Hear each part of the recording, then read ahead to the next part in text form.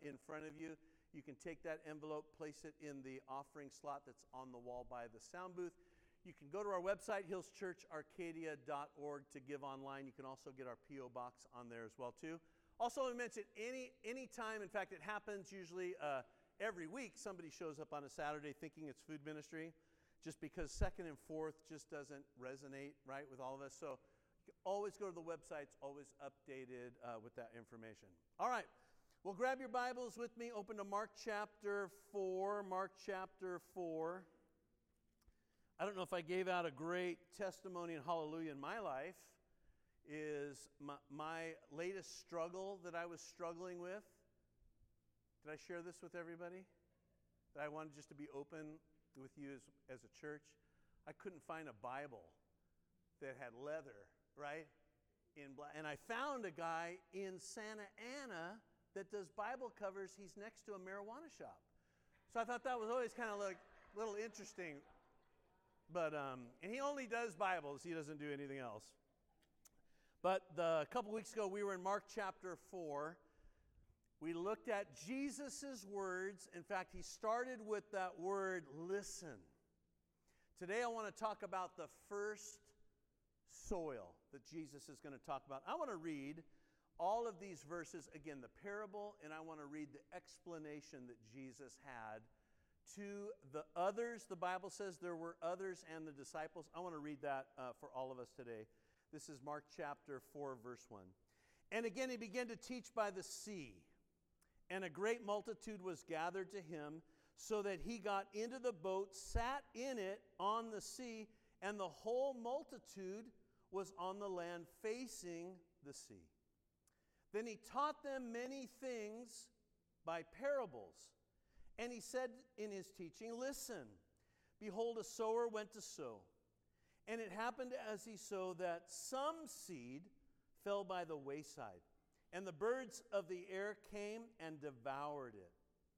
Some fell on stony ground, where it did not have much earth, and immediately it sprang up because it had no depth of earth.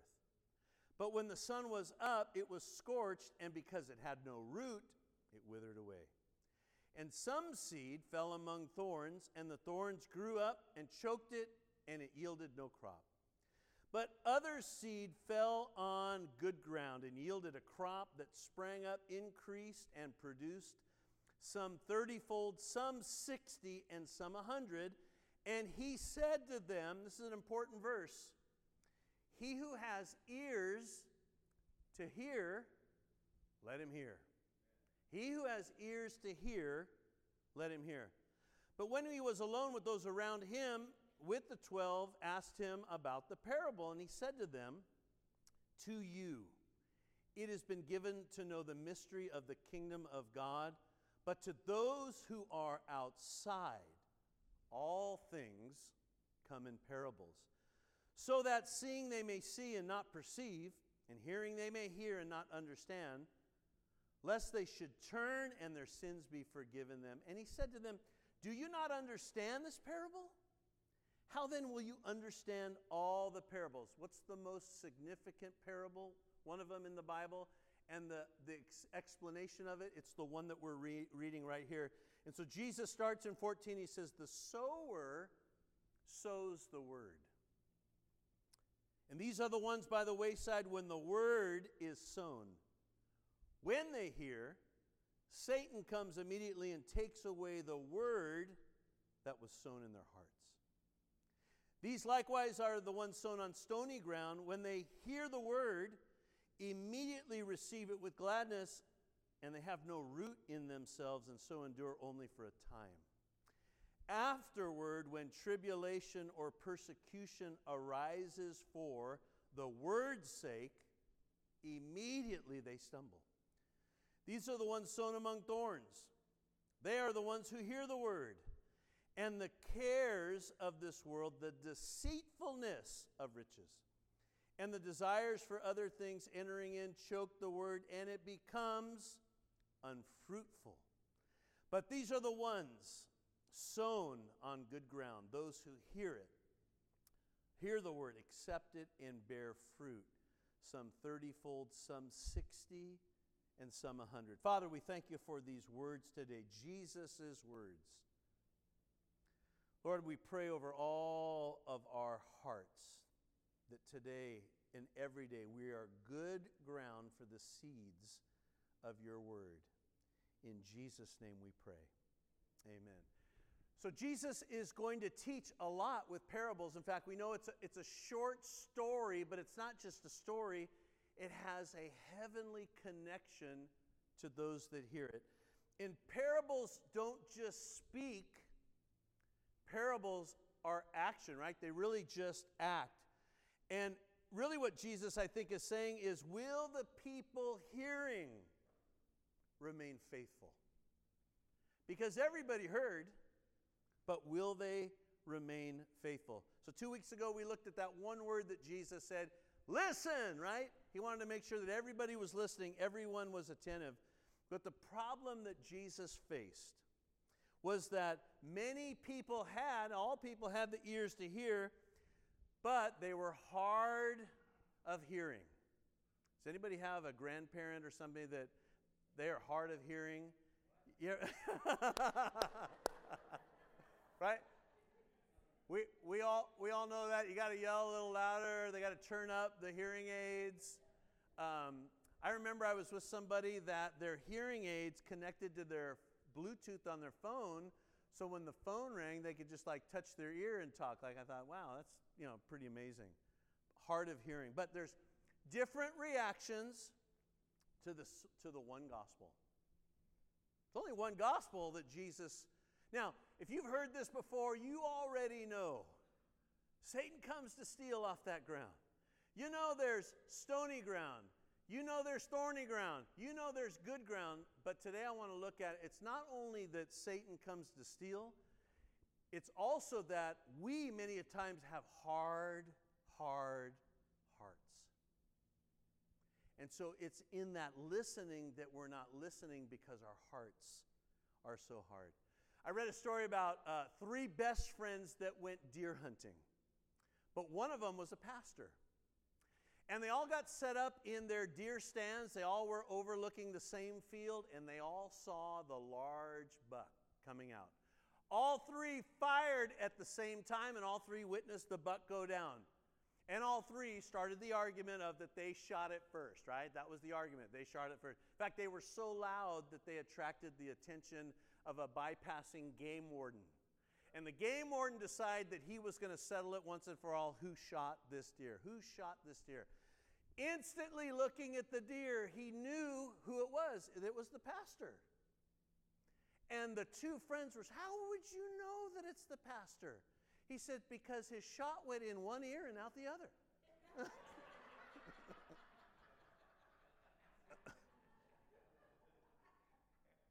How many of us are guilty? Not just but his word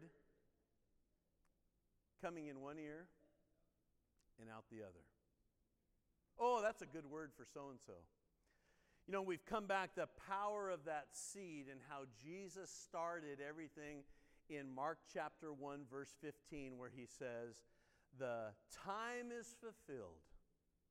The kingdom of God is at hand. Repent and believe the gospel. Allow it to get deep on the inside. So Jesus talks, and I want to look at that first soil. In fact, he references in the story that the birds of the air came and took the seed from the wayside. In fact, in our minds, it would almost be like the area that the farmer would walk as they're scattering seed on the area that they tilled up. It would be the ground that they walked upon, that the animals walked upon. It was that wayside. But when the seed hit the ground, the birds showed up. It would probably be like, I think In-N-Out's already serving. It'd be the minute that little kid drops the fry, that bird comes out of that tree, right, to pick up that fry before the 5-second rule comes into play for that kid to pick it up and eat it. Jesus then describes the parable, but he uses this in verse 13 and 15. He says to them, do you not understand this parable? They didn't understand it. How then will you understand all parables? The sower sows the word. It's the word of God that's being sown. And these are the ones by the wayside when the word is sown, when they hear. Satan comes immediately to take away the word that was sown in their heart. It uses the word immediately. Matthew 13:19, which is another Matthew's gospel of this same event, and he uses this. When anyone hears the word of the kingdom and does not understand it, then the wicked one comes and snatches away that which was sown in his heart. This is he who received the seed by the wayside. Interesting, right, that he uses, when anyone hears the word of the kingdom and doesn't understand it, the wicked one comes and snatches away the word that was sown in their heart. Jesus wanting to explain these things, the power of that word. You know, last weekend I had done a wedding. And after the wedding, I got so many compliments. But here's why I get compliments. Because I use God's word in my wedding ceremony. And I feel like every time I do a wedding, I adapt certain scriptures. I'm telling you, people come up all the time and they comment on it. And I know exactly what it is because they've all sat in weddings that really have nothing to do with how God set up marriage. But I've always taken the opportunity to know that if I do a funeral, a memorial, or a wedding, that I'm going to have a captive audience of people that are running from God. You know, I actually sat down and I figured out between doing premarital of 6 to 8 hours with a couple, between doing, traveling to a rehearsal for a couple hours, doing a wedding that, it takes it's a lot of time. But I'm going to have a captive audience of people running from God that are going to hear God's, and they're probably thinking, oh man, right? I don't go to church. I don't want to listen to that. Now I got to listen to this for, 15, I've got to listen to all these things. So after this wedding, this lady comes up to me and she says, I want you to know. She says, I've been to weddings in fact, she's Armenian family, and they go to weddings like every weekend, right? I have never, ever heard a wedding. And I always go back to, I always try to use God's word. She says, I love the wedding you did 2 weeks ago in Irvine. And I said, I didn't do a wedding 2 weeks. Oh, yes, you were. I was at that one. Well, that wasn't me. Last wedding I did, I think, was in San Diego. No, you were there 2 weeks ago, she's telling me, right? Now Michelle's looking at me. Did I do a wedding 2 weeks ago? I'm trying to think. So she pulls out her phone, right? She's going, it took her like 10 minutes to find the picture. And I'm thinking, it's always embarrassing when somebody says you look like somebody, is the minute they find it, it's like, you've got to be kidding. Come on, right? Come on. That's so rude. So she shows me this guy. He was definitely older than me. He was definitely thinner, but we have probably the same. I mean, I could totally understand that. And then she says, what do you charge to do a wedding? I said, I don't charge. What? You don't charge? No, that's not. She says, this guy gets $1,800 a wedding plus tip. Really? She says, you need to be doing weddings Thursday, Friday, Saturday, Sunday. And I said, I could never do that, right? That would be like, I could never do that. Oh, she's telling me, you need to do that because you have your wife. She's going through this whole bit. So I cracked up. But it's the power of somebody in there. Gloria's brother, his service memorial we did here, I got to talk to a young man in the back, Isaac, that David had been mentoring. And I got to go through that prayer card that we have out there to probably reintroduce him, or maybe for the first time for him to accept Jesus as Lord. It was worth it all, right? Just that one opportunity, that one it away. Well, here's Jesus, and Jesus understands that the enemy's going to come when the word is sown. So have you ever wondered this question? Adam and Eve, how long were they in the garden? Until they blew it. Anybody, you'd love to know, wouldn't you? How long? Well, we can check off they hadn't had any kids, right? That takes 9 months. There wasn't anything. I tend to believe that it was maybe only a couple days. Right? Right? Maybe only, why? Well, what we read in the scripture is Satan comes immediately. The Bible says in Genesis chapter 3 that the serpent was the most cunning of the field. In fact, it also mentions in Genesis chapter 3 in the New English Bible that the snake was more crafty and cunning than any other animal there. So, had they had a different relationship with God, which we know after they blew it, God came to them in the cool of the day, they probably would have asked other questions to the serpent, but they didn't. I believe that they were only in there a short period of time. Based on the scripture, Satan comes immediately to take the word, right? Take the word. We read about Abel, and we read about what Abel does to kill his own brother, right? Early on, the two brothers in the beginning, Satan comes immediately to steal. In 2 Corinthians chapter 4, verse 3 and 4, this is a pretty amazing verse that the Apostle Paul again writes, but he says, "But even if our gospel is veiled, it is veiled to those who are perishing, whose minds the God of this age has blinded, who do not believe, lest the light of the gospel of the glory of Christ, who is the image of God, should shine on them." And I see that one little word, lest, right? The light. The God of this age has blinded. He keeps us busy, keeps us active, keeps us distracted. But I go into that bit of the person also can have this hardness of heart to be blinded to God's word, which Satan then can step back and allow that hard heart. You know, we read all throughout the Bible, I won't take time to go through it, but we read about Pharaoh. God hardened his heart. Even where all the firstborn had died and they finally kicked out the Israelites, and then he wants to go get them, right? But he always had that hard heart that God did. But then we go into the children of Israel.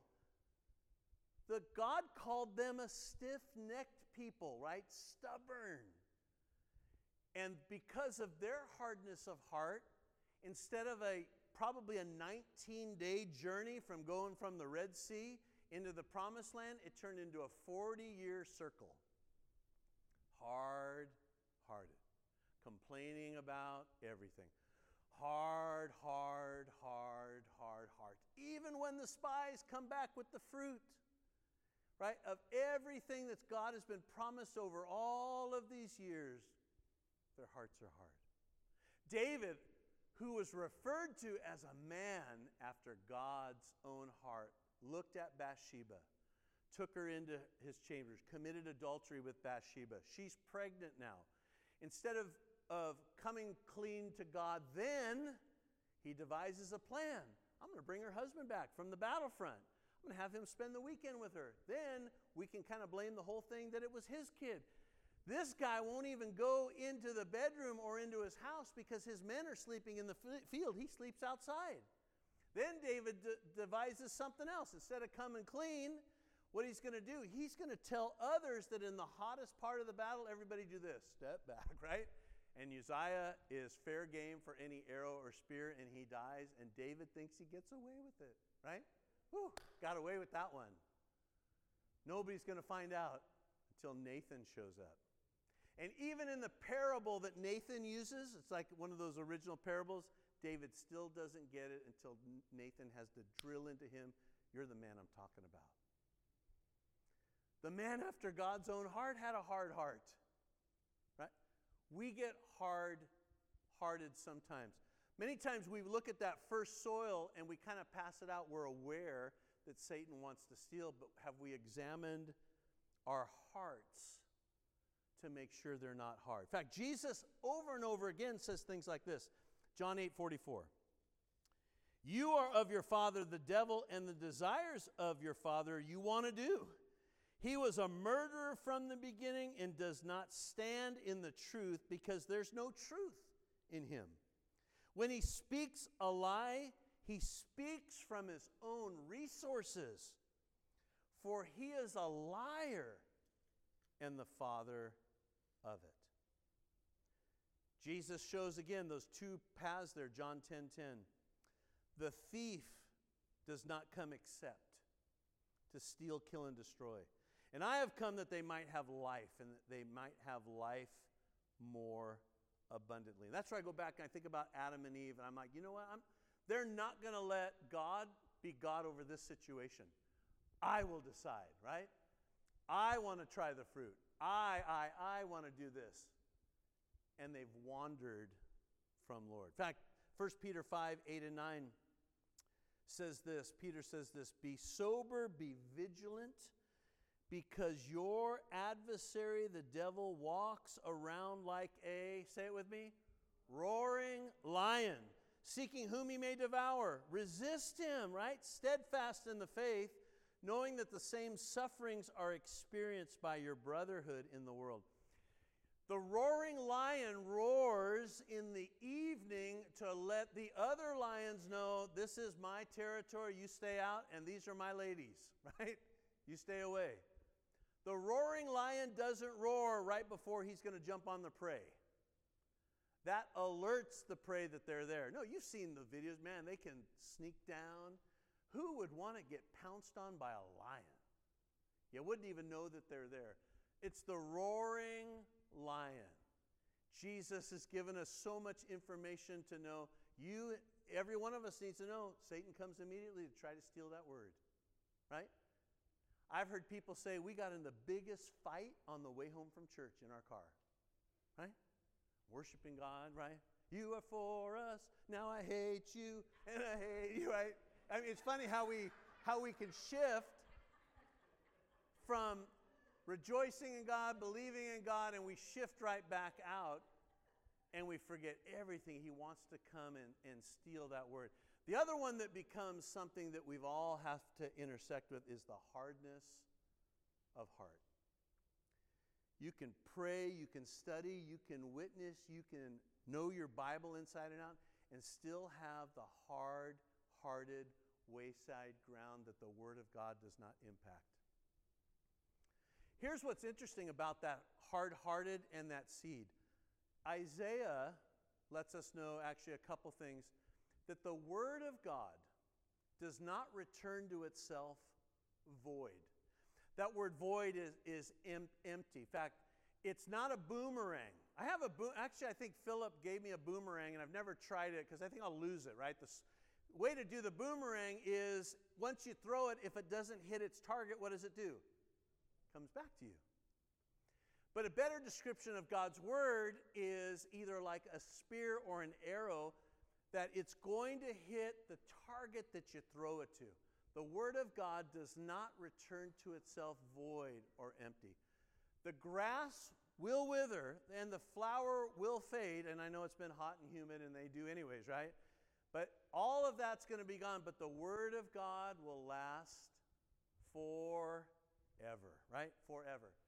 But Satan can steal the Word, and the hardness of heart can stop the power of that word, the power of that seed in our hearts. Oh, it's so important. I heard a pastor say this years ago, that we're scrubbing our hearts, that we're making sure our hearts are not hard.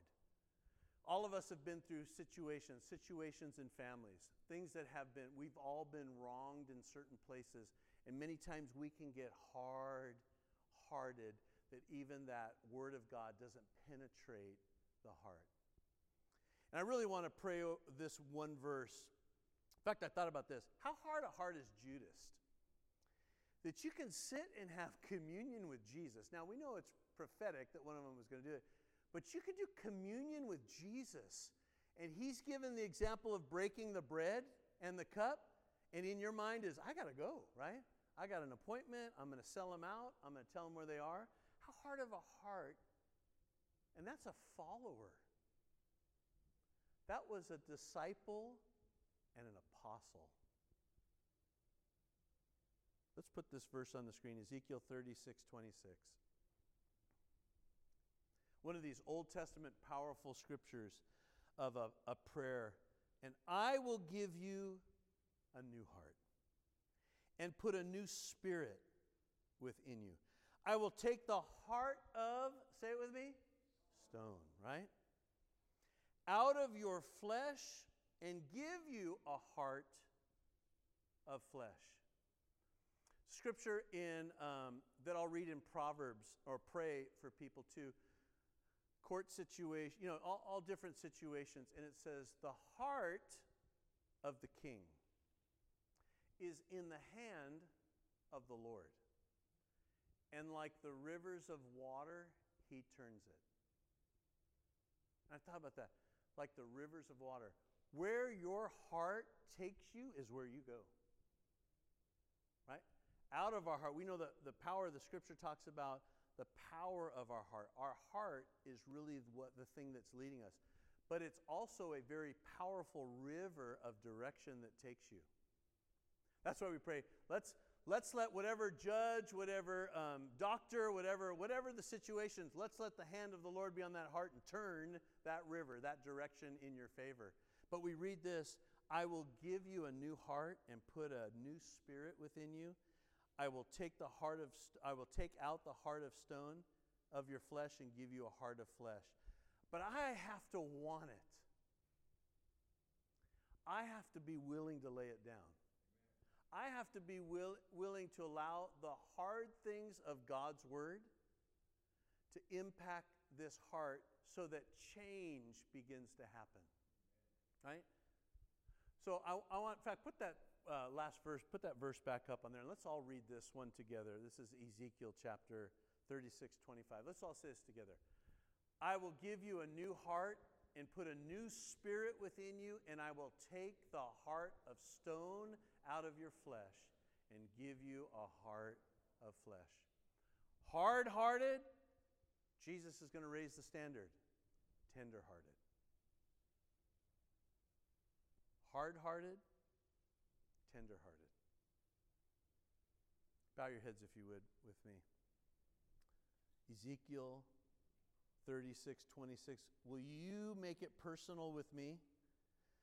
That it would almost be like your name has just been put in Ezekiel, that God is saying to you, I will give you a new heart and put a new spirit within you. God says, I will take out the heart of stone out of your flesh and give you a heart of flesh. So, Father, like we do and we express to you, we humble ourselves before you. You give us the insight of the soil, the seed. You give us the insight of the ground. And many times we bypass and we think we're aware that the enemy wants to come, but we forget many times that part of this is because our hearts are hard, but we have said your words over our life. Take this heart. I thank you, Father, that it is flesh. It's pliable. I say over myself, in fact, say this over yourself, I am tender-hearted, right? Tender-hearted. Lord, if I need to forgive somebody, that today would be a day that I forgive them. I understand that if I don't forgive them, my prayers are hindered. And yet many times, Father, we want retribution, we want justice, but you ask us first to forgive them. So, Father, I do that today. I forgive them in Jesus' name. If I never hear a word back, I forgive them, and I become tender-hearted. I become a heart that your seed can be planted in and begin to grow. Because I repent and I believe your gospel. In Jesus' name we pray. And everyone said, amen, amen. Stand with me if you would. We're going to close with this worship.